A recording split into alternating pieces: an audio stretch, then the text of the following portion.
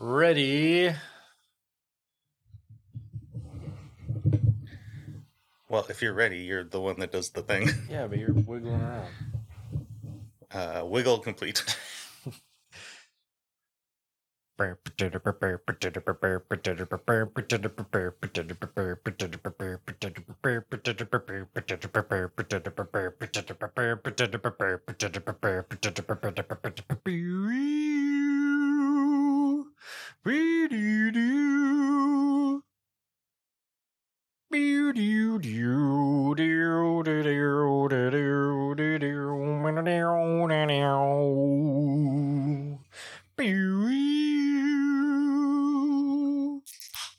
Get shift on. Oh boy.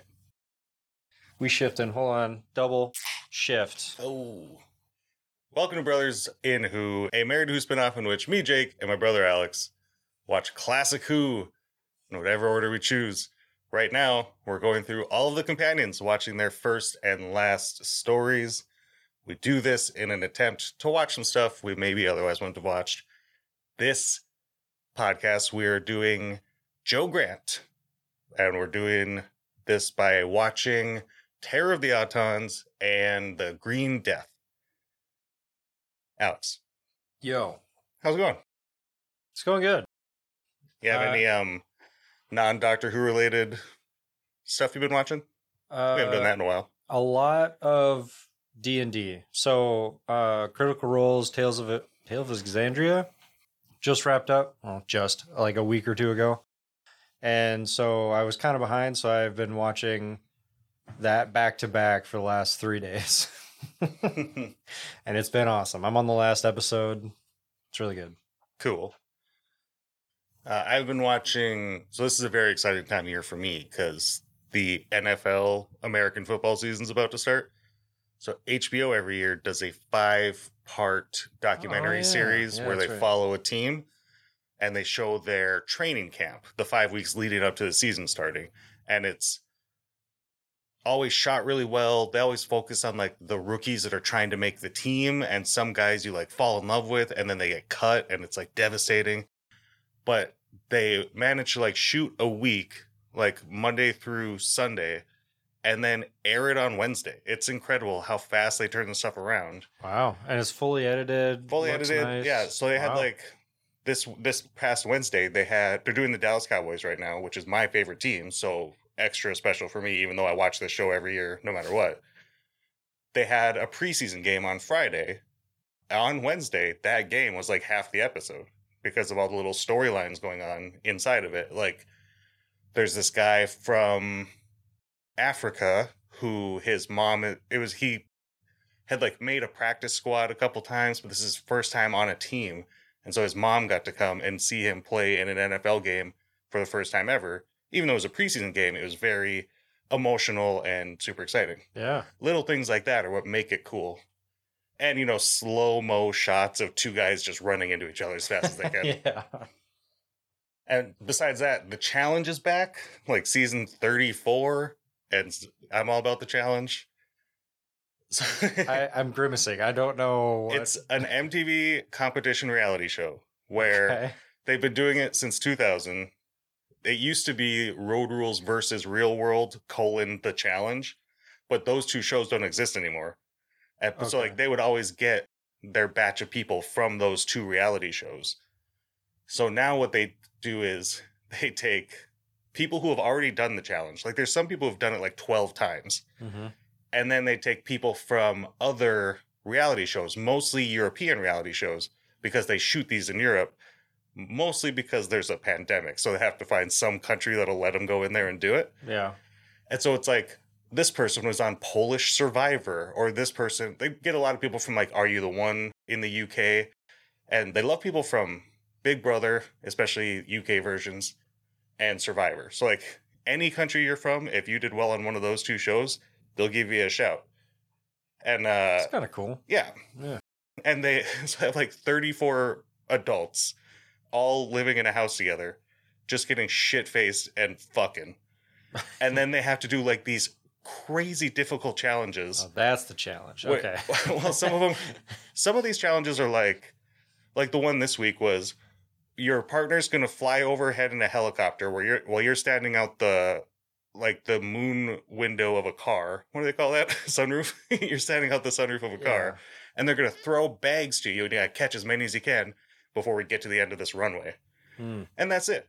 But then some of them are like, oh, run 6 miles, solve a puzzle, then bike 6 miles, then solve another puzzle, then run 6 more miles. And it's like, oh, that's no big fucking deal, I guess.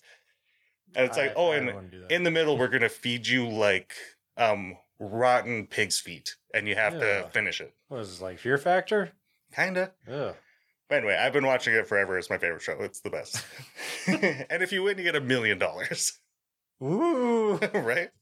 Well, like back in the day, it used to be like, if you win, you 7 people get to split $20,000. But over the years, it's grown and grown. Yeah. And it used to be a lot like the challenges were like, get in a bikini and rub your butt on this ice cube until it melts, like this huge ice cube, and then get the thing that's inside of it. And it's all just like get people scantily clad and making gyrating motions. But now it's like, climb this mountain. If you don't die, you'll probably win some money. Jeez. It's evolved, is what I'm saying. That sounds insane. It is. Check out MTV's The Challenge. Anyway, enough of that. You want to talk about Doctor Who? I suppose. Okay. We're going to start by talking about Terror of the Autons. When we do these, if you haven't listened to this before, we kind of tend to focus on the companion. We don't really do deep dives on the companion. We're using it as an excuse to watch these episodes. And then at the end, we'll do these 2 episodes, and then at the end, we'll kind of talk about the companion, mostly talk about the actor who played that companion, and just talk about whatever the hell we want. So Alex, Terror of the Autons, written by Robert Holmes, directed by Barry Letts, aired January 2nd, 1971 to January 23rd, 1971.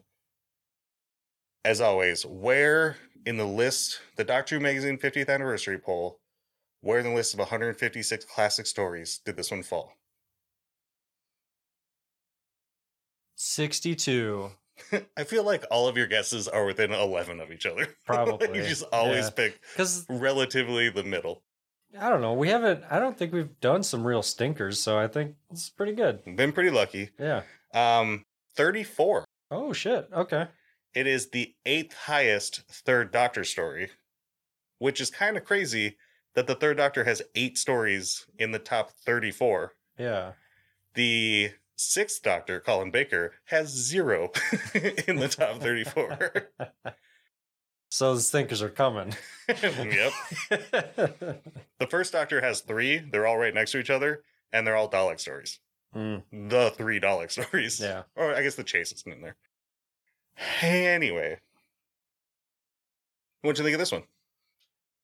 It's good. I think I like the look and creepiness of the Autons in the last story we saw them in better than this one. This one, it seemed a little bit more polished and like more of a like, yeah, sure, it's a guy in a like a big mask. Whereas like the other ones are just like literally latex, like pressed up against the face. It's just like, which is just scary. I don't know. I think there's some pretty creepy stuff. Like when Pertwee pulls the mask off the cop and it's Auton, that's proper creepy. I think the big head guys are actually real creepy. Yeah. Just alone. Yeah. Just when you see like 11 of them just walking down the... Who would be cool with that? Nobody, yeah. Who's like, oh, great, those guys we hired to scare the neighborhood are here. Yeah. Go hand out flowers. Yep. They had the awesome Mission Impossible face rip moments. Lots of those. Yeah. The Master, like, that was another thing that's kind of lost on the Master these days, is that the Master used disguises all the time. And so we not only get the Master, like, installing a phone in the Doctor's office and then being like, psych, it was me. We also get the Doctor faking his own death by being like, psych, it was that other dude wearing a Roger Delgado mask. Yeah. That was cool. That was cool. I was surprised. I don't know why I didn't know this, but found out early in the first episode of this story that Jo is a agent. I didn't know. Why did I, she's like a junior agent. Yeah, I didn't know she was part of UNIT. You think they just like hired her as a secretary? I thought the Doctor just found a lady like he always does. It's like, I picked this one. Yeah. Hey, you there. Hey, you look You are good on mine camera. now. But, they have to come up with a way, because they're doing the whole Doctor Stuck on Earth thing still. Mm-hmm. He's working at UNIT. They have to figure out a way to introduce her into the story. They lost Liz Shaw because she went back to Cambridge. I'm saying doing bunny ears. So they just have to quick introduce somebody. It's not really even a part of the story. She just walks in and they're like, here she is. And it's Jo Grant. It's Katie Manning. She's immediately Jo Grant. Just bumbling, sweet, apologetic for not understanding science, but not really giving a shit that she doesn't apologetic that she's not apologetic, pretty much. Yeah. Well, and she had some quick zingers off the top, which was great. I took I don't even know the levels. The A level. I took A level something science, some science class. And then the doctor asked her a question. She's like, I don't know. He's like, I thought you took the thing. He's like, I took it. He's like, I didn't say I passed. Yeah. But it's pretty quick. So the doctor meets this lady who ruins his experiment. She's not a scientist, not pretending to be. She's hired, or her expertise is picking locks and some other stuff I can't remember. Picking locks, but she just has a giant key ring. Yeah, and I hate that scene because the guy who plays Yates says his line too early and they just leave it in because she's fishing out her keys and he says key for every occasion, but she hasn't pulled her keys out yet. Oh. And so he would have just met her. He doesn't know. So then she pulls this big key ring out and he's already walking away. And they're like, cut, got it. No need to redo that one. So then Jo joins the team, immediately goes on her own, gets captured and hypnotized. This this companion, or really assistant, she's never content to just sit by. She Liz would be, you didn't see all the Liz stories, but no, she would be in the lab working. So it'd be like, hey, we need all this stuff done. You get cracking. She's like, you got it. That's my fucking job. This companion or assistant is like, well, I'm coming too. I'm your assistant. I should come with you. And they're like, no. Dumb little girl. And then she goes anyway. And, one time gets hypnotized and tries to kill everybody. Another time murders a man with a vase to the head and saves the doctor. Did he die? You can only assume. Oh. It's not good to get knocked out for a long period of time. Yeah. They were in there having a conversation. Yeah. It's not something that actually happens in life. If that happens to you, you're brain damaged. Yeah. It is a season of firsts, or an episode of firsts. We get first first Jo Grant story, first Master story, first Mike Yates story, who becomes a regular during this time. And actually, Green Death, the other one we watch, is his kind of last story. Really? Oh. His last regular story. He pops up a couple times, but not regularly like he does during this period. So let's talk about them. We just talked about Jo Grant. Let's go to the next one, the Master. First Master story. So this was Delgado's first story. We just hear the TARDIS noise, a horse trailer shows up, and then he steps out and he's like, hey, you there. I'm the Master. And everyone's like, okay. No, he was amazing. I didn't know this was his first one, and I'm thinking Delgado killing it like always. But he really hit it on the first shot. He was great. Mm-hmm. He was very menacing the way that he held himself, and it was awesome. But he's also so cool and so suave. He first shows up and he's wearing what you think of as the Master suit. It almost kind of looks like the bad guy in Austin Powers. It's very gray and it doesn't look like something you would buy. Yeah. But then when he shows up in the plastics factory, he's got a very crisp 70s suit that a businessman would be wearing, and he fucking looks dope. Yeah. And he's just so cool. Yeah. I really liked his scene when the guy's dad showed up and he tried to hypnotize him. Mm-hmm. And it didn't work because he was strong-willed. But then he went into oh, well, hey, try and look at this thing. And then he's like pushing this doll because he wants to murder him. Right. And he's like, no, I insist. Take this doll. By the way, I turned the heat up in your car, and this will blow your mind. You will have no way of turning the heat down. I've told you before, but in the Blu-ray release for season 8, they have Sacha Dhawan and his partner, whose name I can never remember, watching all these stories on their behind the sofa section. So they have one that is those two, and they also have Katie Manning with the guy that plays the dude she runs off with in Green Death. Oh, the professor. Yeah. Okay. And then they have Sarah Sutton, and they have the people that played Nyssa and Tegan. Sarah Sutton and the lady that plays Tegan. I'm just blanking right now. They're on a bunch of them. Like, they're always available to do these DVDs. But like, it starts with Sarah Sutton going, hey, I brought my own blanket this time. Because like, if you watch the last one, she was cold and they had to share a blanket. But also they have like a plastic divider between them because it's COVID. But anyway, I was telling you, Sacha Dhawan purposely didn't watch much of the other actors playing the Master, so he'd never seen Delgado, and you get to see his like real-time reaction of watching Delgado for the first time and Delgado's first story, and he's just like blown away. He keeps repeating like, look at how still he is.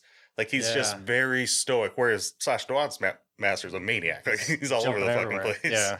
Like, he can't say anything without bouncing up and down, which is fine, but he's just like, he talks about using a lot of like the Doctor's mannerisms because he thinks the Doctor and the Master are like two sides of a coin. So like, if you watch his episodes, like, he watched William Hartnell grabbing his jacket all the time while he walks around. So he does that. It talks about stuff like that. So, but it's totally worth it just to watch him like nerd out over Roger Delgado's Master and just be like, it's so fucking cool, this guy. Yeah, I would have to agree. Very cool. We get Mike Yates, his first episode. I don't know how much you know about him. We probably haven't seen a ton that he was in, but he's always like the second in command unit guy. Because they have Benton, who's always there, but he's more like the muscle guy. Yeah. He came onto the show as kind of like a background performer, and someone got fired, so they're like, you come do this. And now he's been, he got this huge career out of it. But I don't think he's like the strongest performer. So I think they wanted a new actor to kind of be like the second in command to the brig. And it's always been Benton and, well, not always, but it's Benton and Yates are like the Briggs guys. Yeah. Okay. And then I think they also wanted someone, first of all, someone shorter, someone more Katie Manning's height. And I think they wanted someone younger because they do kind of flirt a lot. Mm. And so I think they kind of wanted that will they, won't they. And there's a lot of times where, Joe, the Doctor's asking Joe to do something and she's like, can't, Mike Yates is taking me out tonight. Just like throwaway lines. Oh. Like, oh, we're going out to see this thing, or we're going out for drinks or whatever. But it's never like they're dating. Gotcha. And as we'll see in Green Death, he's not like torn apart when she gets engaged to somebody. Yeah, he was happy. Yeah. Yeah. Oh, now I could not have to talk to this lady anymore. He's really just thinking like, oh man, I wonder what the next assistant's going to look like. we had Liz, we got Joe. Little does he know, Sarah Jane's right around the corner. Yep. I forgot when talking about Joe's like opening scene when she comes in that the Doctor calls her a ham-fisted bun vendor. What the hell does that mean? I can't even imagine what that is supposed to, like, what is he bashing? I don't get it. Ham-fisted bun vendor. No idea. Is that like supposed to be a low intelligence slight or something? I don't know. All right. And I don't care. If you're listening to this, don't tell me. I just want to imagine, whatever I want. Oh, what do you think about that other Time Lord just like materializing with the TARDIS I didn't like noise? that. I wrote that down. I was like, the fuck? It's like this dude is TARDIS noising into being as a tiny man. Like, it was the TARDIS noise and then he showed up. Like, it wasn't him flying a TARDIS in and then stepping out. Right. It was just him showing up. So I guess, was it a projection? Maybe it was a projection, but I don't think so. no, it was actually him. Anyway, I didn't like it. The one kind of last big note I have is we talked about in our last podcast that this is the period of time in which the stunt team Havoc works on the show. Mm-hmm. And so you got to have some great Havoc stunts. And besides, I think there's one time when the Doctor jumps out of a moving bus. I think that's a stunt performer. I don't think he actually did it. And then there's a guy that does a rolling fall down a gravel pit or like a hill that is insane. Yeah. He could have easily just snapped a neck, but it was cool. Like, you could see the, they say when you're falling down a hill, you're supposed to try and get your feet down the hill and then, like, kind of pivot up and then, like, roll and then pivot up and roll. And so that's what he was doing. That was kind of cool. But he's also, like, trying to make it cinematic. So he's trying to, like, flip around and be all... flail a bit. Yeah. Yeah. So that was cool. I don't really have any other notes on this. I think the Autons, especially in the 70s, were a great villain, and it's kind of weird that it's until Rose when they come back. Yeah. They were definitely cool. I'm trying to remember what their, like, overall gig is. Are they just trying to take over the world? Well, they were in the last one. In this one, they just still have one of those pods sitting in a museum. So the Master's using it for his purposes. Right. Which is taking over the world. But he was going to call down more of them to, like, take over the world, I guess, right? Because they were like killing off a bunch of people and going to murder a ton of people to, like, spread discourse and uncertainty. And then in the confusion, all of a sudden, all of these Autons would show up and then he would just take over. Right? That was the whole... Yeah. He's just using them as goons. Yeah. Which is cool because, there's such a scary monster in the previous season. Now, this guy's so scary that they're just henchmen for him. Mm-hmm. Which is like talking about Sacha Dhawan's master. When there's 3 episodes of Ashad, the lone Cyberman, being like the scariest thing ever. And then the master shows up just like, boink, you're dead. That is like, holy shit. Yeah. And that's how scary the master is. Right. Ugh. Any last thoughts on Terror of the Autons? Great opener. I liked it. It was good story, good episodes, good feel. It didn't feel like it drug on a bit. Like, it was 4 episodes. Good. Good intro for Jo. Yeah. I feel like her and the Doctor kind of click pretty fast. There's even a point where, they figured out something. Like an element of the story. So the Doctor's like, okay, great, everyone out. I gotta like start tinkering with my science stuff. And then Jo's like, even me? And he's like, no, not you. And gives her a big smile. Yeah. And, has her go do a task that he needs done. It's like, I need you to actually be my assistant. And she's like, oh, great. That's what I'm here for. It was good. It was. And Katie Manning was amazing in it. She's amazing in everything. She's my favorite companion. Spoiler alert for when we rank all the companions. And she gets a ton to do in this. She's not, she immediately gets captured like in the first time she goes to the warehouse, but that's taken care of. And she punches the shit out of Yates, like just gives him one good one in the stomach, takes him out. She gets to do a lot of stuff, and she's not just like the screamy. She's not damsel. Scream Girl. Yeah.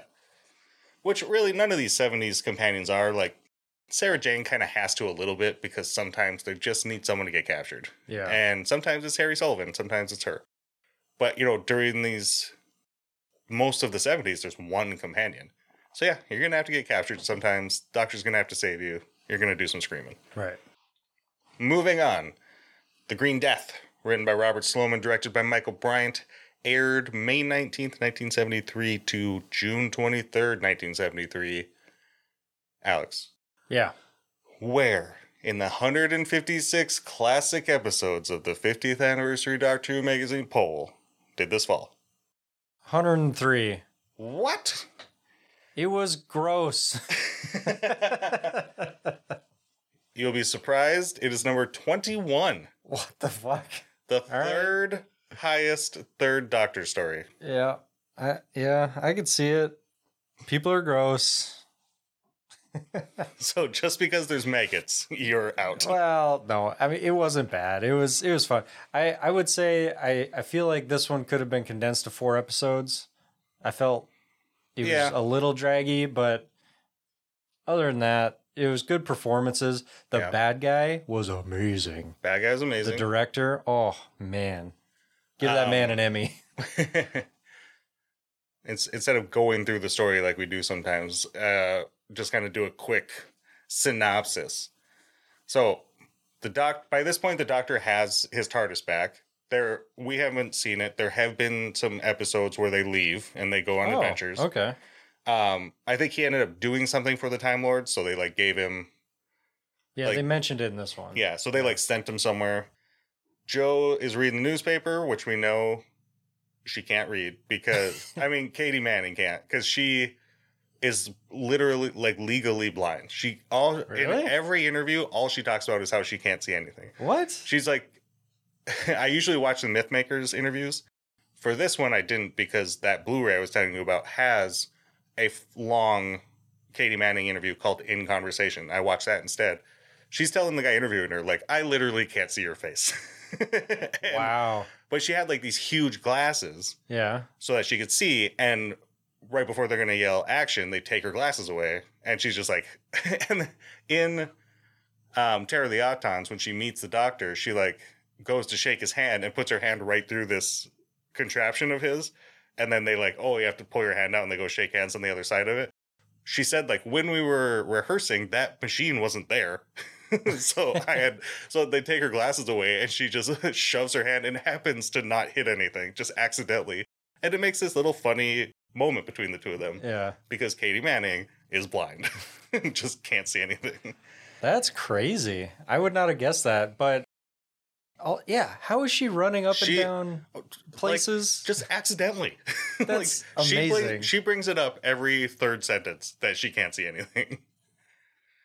So when she went four-wheeling with the Doctor after they cut, like she's just like, "Oh my god, I might die." She can see like wait, she doesn't know where they're going. She trusts it. She said she was very good at like knowing how to distribute her weight on motorcycles. It's like she's always a good passenger. And stuff like that. Joe reads that Global Chemicals has been granted permission to use a new process of oil production. She insists that she go there to protest with this Professor Jones she's been hearing about and threatens to quit if the brig doesn't let her. Luckily, the brig's going there anyway because someone has died under mysterious circumstances. Yep. Joe meets the professor, gets a boner, goes down the mine shaft, gets a miner killed, and is rescued by the Doctor, who has returned from a hilariously dangerous trip to Metebelis 3. Yeah, that whole sequence was hilarious. It's just him getting his ass beat. It was great. Do you remember Matt Smith's Doctor talking about Metebelis 3 and having a similar gem? No. So in the episode Hyde, he has a gem from Metebelis 3. Well, you might not know because he pronounces it Metebelis 3. There's a big uproar in the fan community. Like there'll be people retconning why he pronounced it wrong. More like fans, just chill out. He pronounced it wrong because Matt Smith didn't watch this story. And This is director lasagna didn't. gate again. Lasagna. So in that episode, he uses it in like that headpiece that he gives to the lady who has like empath powers to kind of like amp up her powers. Right. So anyway, Okay. a hilarious sequence in which the John Pertwee is just running around, having all kinds of puppets thrown at him. Yeah. So then Global Chemical doesn't want any investigations into this mine that someone just died in because that's where they're dumping all of their waste.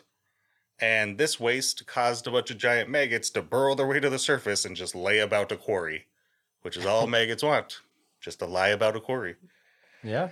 There's a bunch of unit versus maggot fighting. A lot of people sneaking into Global Chemical and getting caught repeatedly.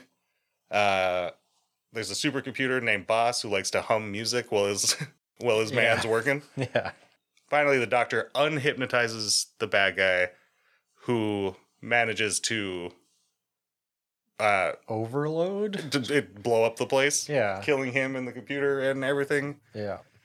And then our lovely Joe Grant gets engaged to, a scrawny nerd boy. And off they go He was to hot. the Amazon. I would say he was hot. Oh, yeah. Yeah. He was good looking. I don't hold nothing against her. And she was dating that guy IRL. Really? Oh, that's cool. I don't know. They had chemistry on camera, and I guess it shows. I think the director said like he was reluctant to even audition that guy because he knew they were dating. And turns out he said the guy was perfect. So, I mean, you need a hippy dippy scientist dude. Yeah. He's got the look. Yeah. It was good. So Steph, what do you guys say? So the whole mine scene, like any scene where they were in the mine, it was the same room, right? They were walking back and forth like Scooby-Doo. Yeah. I thought that was pretty good. And then what game was that? I think it was a Donkey Kong game where you like ride in a rail, like a mine rail cart. Yeah. Donkey Kong Country. That's all I could think of in that scene too, when they were just going through. That was great. They were just using it as a gondola and pushing their way. Yeah. I like how Joe has to be convinced that they can't go that way because we just saw the mine cave in. She's like, no, that's the way. There's maggots over there. Yeah, we'll go that way. This track goes two ways. One way is a giant wall. We're clearly going the other way. I was on Joe's side. I was into it. Like, oh man, the scene with the maggots was gross, and then they kept showing it, and I thought the CG was pretty good too. Like, it's not CG. Well, it's not generated by a computer. Yeah, I know. Picture in CSO color something overlay. The S doesn't stand for something. It stands for something, not something. God damn it. Yeah.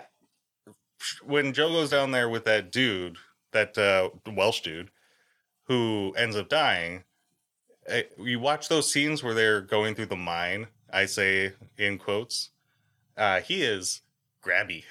there is a lot of touching Katie Manning. He was a little close. Kind of the same with the doctor when they're going up the ramp. Doctor always does that. There's a lot of like pushing on her butt as he's getting her. But in the same time, like Katie Manning can't see anything. So maybe she really needs someone to be. She needs the help. She needs a hand on the waist and a hand on the wrist to like guide her. One thing I saw in researching this one, or just Joe Grant in general, is that John Pertwee wanted someone small because he wanted it to appear as though he was like protective over her. Oh. Like he wanted someone that he was like looming over. And so, Katie Manning's quite small. Is she that small though? She seemed like, I feel like Pertwee is a giant and she is like normal size. No. Pertwee's a regular sized guy. Oh. They just hire a lot of little people to walk around him. Okay. Same with Jodie Whittaker. On the show, she seems gigantic. She's 5'7". Like, she's not very tall. Oh, wow. And it's just like Sacha Dhawan must be 4.5 feet tall. Yeah. The director, I think, if we're doing MVPs, is my MVP for this story. Like, he was so cold. Jerome or Jeremy Willis, depending on how you pronounce it. Jerome. He was amazing. He was so good. I loved every scene he was in. So good and so recognizable that, like, I looked him up on IMDb. The picture in IMDb is like, oh yeah, that guy. Like, I've seen that guy in 100 things. And then I look, I haven't seen anything he's in. He's just in every British TV show that's ever existed until he died like 5 years ago. Nice. So he kept the work. That's good. Oh yeah, lots of work. But yeah, that guy was awesome. I was super surprised to not have seen him in anything. According to the TARDIS wiki, I don't think they ever say the character's first name. He's Stevens. Mm-hmm. The character's first name is Jocelyn. So his name's Jocelyn Stevens. How do they know that? I don't know. Was it in the credits? It might be in the script. Like, they get a lot of script notes and stuff. Okay. God, that guy was so good. And then his, because it was the director and then the two guys under him and the one guy was hypnotized, but the other guy was like showing dissension. That other guy, I didn't get his name, but he had the awesome mustache, and he was like arguing with the director. Elgin. Yes. Tony Adams. He was great too. I liked both of them when they were going back and forth. I even liked Hinks, who's like the goon. The muscle guy. Yeah, that dude is dope. Let's see who else I mentioned. Oh yeah, so Hinks, the goon. I think in one episode he had to be replaced because he got like violently ill and had to be taken to the hospital. And they just like gave his lines to somebody else and kind of quickly reworked it. And then there's something else that needed to be with the people at the hippie hut or whatever the fuck they called it. The nut house? Nut hutch. Nut hutch. So the lady there who like took over for the doctor when he's like trying to make the anecdote for the professor, and she's like, oh, I can do that, and he's like, oh, great. She was supposed to have a much bigger part, but she had a conflict with something else she was doing. She was kind of cast last minute, so she couldn't show up for like the first 10 days they were shooting or something. Okay. And so they had to give a lot of her stuff to other people. She was supposed to be a much bigger part. That character was pretty cool. I did think it was odd that she stepped in the later episodes. Like, that was wonky, but yeah. Good actress. Lots of fun, unit soldiers shooting maggots, lots of like dropping grenades from helicopters, all the stuff the boys in the audience are going to want. Not to generalize, but it's, just more of what we've been talking about what the show is during this time. And this is kind of the end of it. Like, the unit time is coming to an end here. Like, unit will pop up here and there, but it's got the TARDIS back. We're going to start doing more leaving. And when, he's got one more season before Tom Baker comes along, and then he's off. Like, Tom Baker's like, fuck this place. Yeah. Cool. Yeah, cool. Yeah. What else you got? Green Death. I really liked the mystery in the first couple episodes where the doctor didn't know what was killing all these people for a long time. And like, obviously you could see the bodies just like slowly being engulfed by that awesome green shit. Like, that was a really cool effect. But just the mystery of it all was cool. Yeah, I think if I was watching these all in order, which we kind of have been because we've been doing the companions in order, I would be getting a little bored of the, like, generic worker at a plant has died because of X alien thing. Yeah. Like with Inferno, some other episodes in Liz Shaw's season that you didn't see. And then I didn't watch all of Katie Manning's era because she's in 3 seasons. But it definitely happens. And so when it starts with just like, oh, another guy's got some green stuff on him and he's going to die, it's kind of just, who cares? Like, let's find out who the bad guy is and let's deal. This story, I just realized, is almost beat by beat the same as Terror of the Deep with the sea monster. Fury from the Deep. Fury from the Deep. You remember in the DVD for that, there was that guy who like met the guy who plays Jamie Fraser Hines out on the beach and like was talking to him about it. Oh yeah, because he was a production assistant. That's the guy who directed this. Oh, well, there you go. Well, he didn't write it. Yeah, but I mean, yeah, but it's literally like new energy source for the country, and it's causing ecological issues. Yeah, and people die. Yeah, it's the same as Inferno, like except they needed 7 episodes, so they like, well, what if there's an alternate Earth? Yeah, I suppose. And that guy, the director, Michael Bryant, because he had worked on Fury from the Deep, he was like, oh, we did this cool thing on Fury from the Deep where we hung the TARDIS from a helicopter. Let's bring in a helicopter for when these maggots become flies. And it'll look awesome. But on the day they were going to do it, it was really bad weather and it was not safe. So they got like a couple helicopter shots, but they weren't able to do it the way they wanted. So they had to do it in CSO, and it looks wicked bad. Hold on. So they use the helicopters for the flying of the bug? That was the plan, Okay. but they didn't get to because bad weather. Right. And so I was going to say what they showed was it was real bad. Yeah, it's just okay, John Pertwee and Benton just lay down in the car and pretend something scary is happening. Oh, and the prop was like, oh my gosh. The Megget prop was incredible. Like when it opened its mouth and those teeth, Yeah. that was fucking disgusting. That was gross as fuck. Thank you. Oh, All right. We haven't talked much about John Pertwee today. How do you feel about him in these two stories? he like when Is he your favorite now? I think he's my favorite classic Doctor. That's hard though. Because the second Doctor is also really fucking good, but I haven't seen a lot of his live action, so that's the only difference. There's not much of it. Yeah. So I liked him in both of these. He's like the way that he plays the Doctor because I saw his first episode. It's like it's consistent. It's always him playing his Doctor, and it's just so good. Yeah. I don't think there's any Doctor you could say isn't. Like, I think they're all pretty consistent, pretty fast. Yeah. Except maybe Hartnell. But I think that's part of the story. Kind of like with Capaldi. Like, the softening of the character and the change in tone. Yeah. It's intentional. Are you sad or excited for the unit kind of time to be over? Go get some planets. Kind of sad.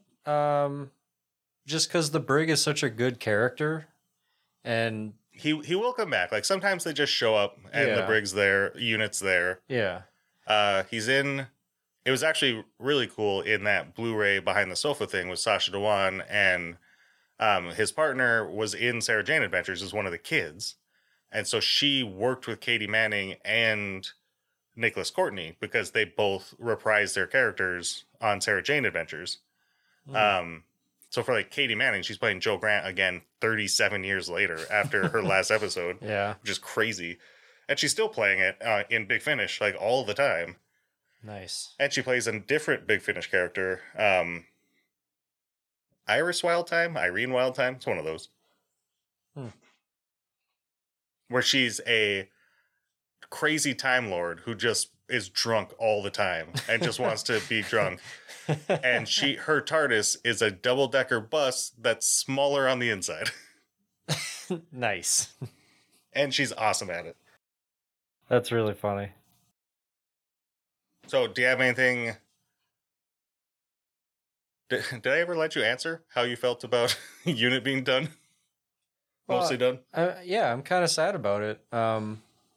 Because the Brig was in every episode, right? In this era? Mostly, yeah. Yeah. But yeah, going to other planets and seeing aliens in like alien bazaars again is going to be cool. That almost never happens. It almost never happens in Classic. It almost never happens at all in Doctor Who. It happens like twice. No, there's been some times. Well, we may be seeing the Brig and the unit team again soon because there is another season of Pertwee with Sarah Jane, and though they do leave, they do some unit stuff. So when we do our Sarah Jane episode, a couple podcasts from now, I haven't decided which episodes we're doing because we have already done her first and last stories for the podcast. Yep. So in those cases, we tend to turn to Twitter, try to narrow it down. There's so much that I can't do like a 4-episode Twitter poll being like, hey, which one? Yeah. So we'll see how we end up doing that. But make a bracket and then Twitter can decide the bracket. So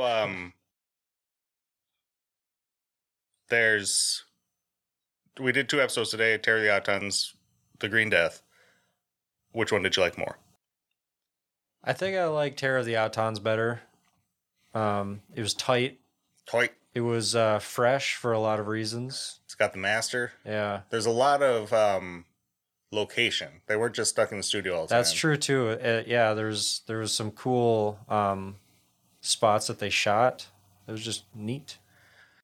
I didn't have a hard time with Terror of the Autons because the like stuff in the plastics factory, like I get bored, and it's kind of the same with the first Auton story, whereas all that stuff with like the tertiary characters that aren't the like the main team or the main bad guys. It's like the general, and he's going around talking about getting his plastic statue, and like I don't give a shit about any of that. Yeah. Green Death, I really do like all the characters. I like all the nut hutch people. I think that's kind of just like a cool place to like go when you need to break from the story, or like anytime they discover something and they need to go talk about it, they go to that place. Yeah. And so even though it's 2 more episodes, I kind of like the pacing of it more, just because the downtimes are more enjoyable to watch, I guess. Okay. And, you get to see people throw grenades out of a helicopter at maggots. So Yeah. what's not to like? And you get like a sassy, bitchy AI being like, I'm going to hum music while you try to work just to piss you off. Anyway, all that stuff being done, I'd like to talk a little bit more about Katie Manning, because I did watch this interview with her, and I've watched a load of interviews with her because she's one of the best ambassadors for the show that, comes out of the classic era. She's just one of the best ambassadors for the show, period. She does a lot of interviews, loves talking about Doctor Who. If you go on Twitter and just tweet hello at her, she will tweet you back. Just hi. Like, she's the nicest lady. That's cool. She, does all these DVDs. She tweets out when new episodes come out, like Jodie episodes. She's like, oh, that was great. Like, good job, everybody on Doctor Who. She's just, that's cool. Still a part of the Doctor Who family. She does all Big Finish stuff still. And she's like who you want from a fan perspective to like be representing the show, because she's very talented, still very beautiful, but fucking crazy. And that's exactly what we want, because it's a weird, dumb sci-fi show. Yeah. So she's like the mascot we want representing us. So in this interview, there's some fun things I want to point out. She said Pertwee picked her up every day, sometimes on a motorcycle, sometimes in a car, because she can't drive, because she can't see. Mm-hmm. And so I just thought that was kind of cute. When she got cast, they had auditioned like everybody, and they narrowed it down to 3 women. She couldn't do the audition process because she was doing something else. So she came in after that point, and she named the 3 women that they had it down to. Oh, no.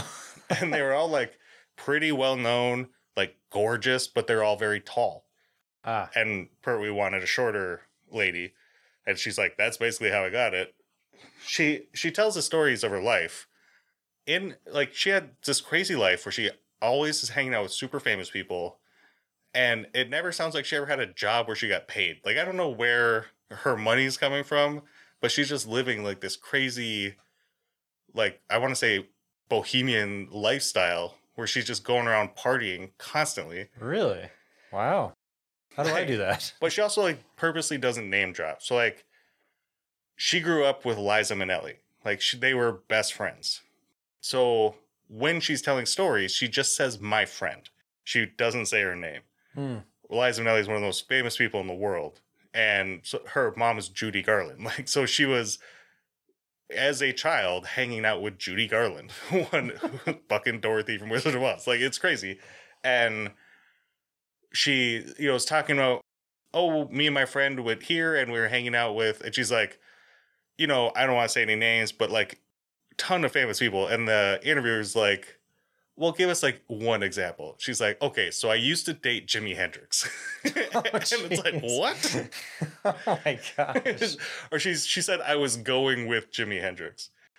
So this dude from The Green Death who plays Professor, what's his name? You could see why I'm like, he's no Jimi Hendrix.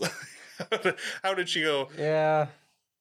But also a lot of these stories she's telling where she's clubbing and partying and doing all this. She's like 14.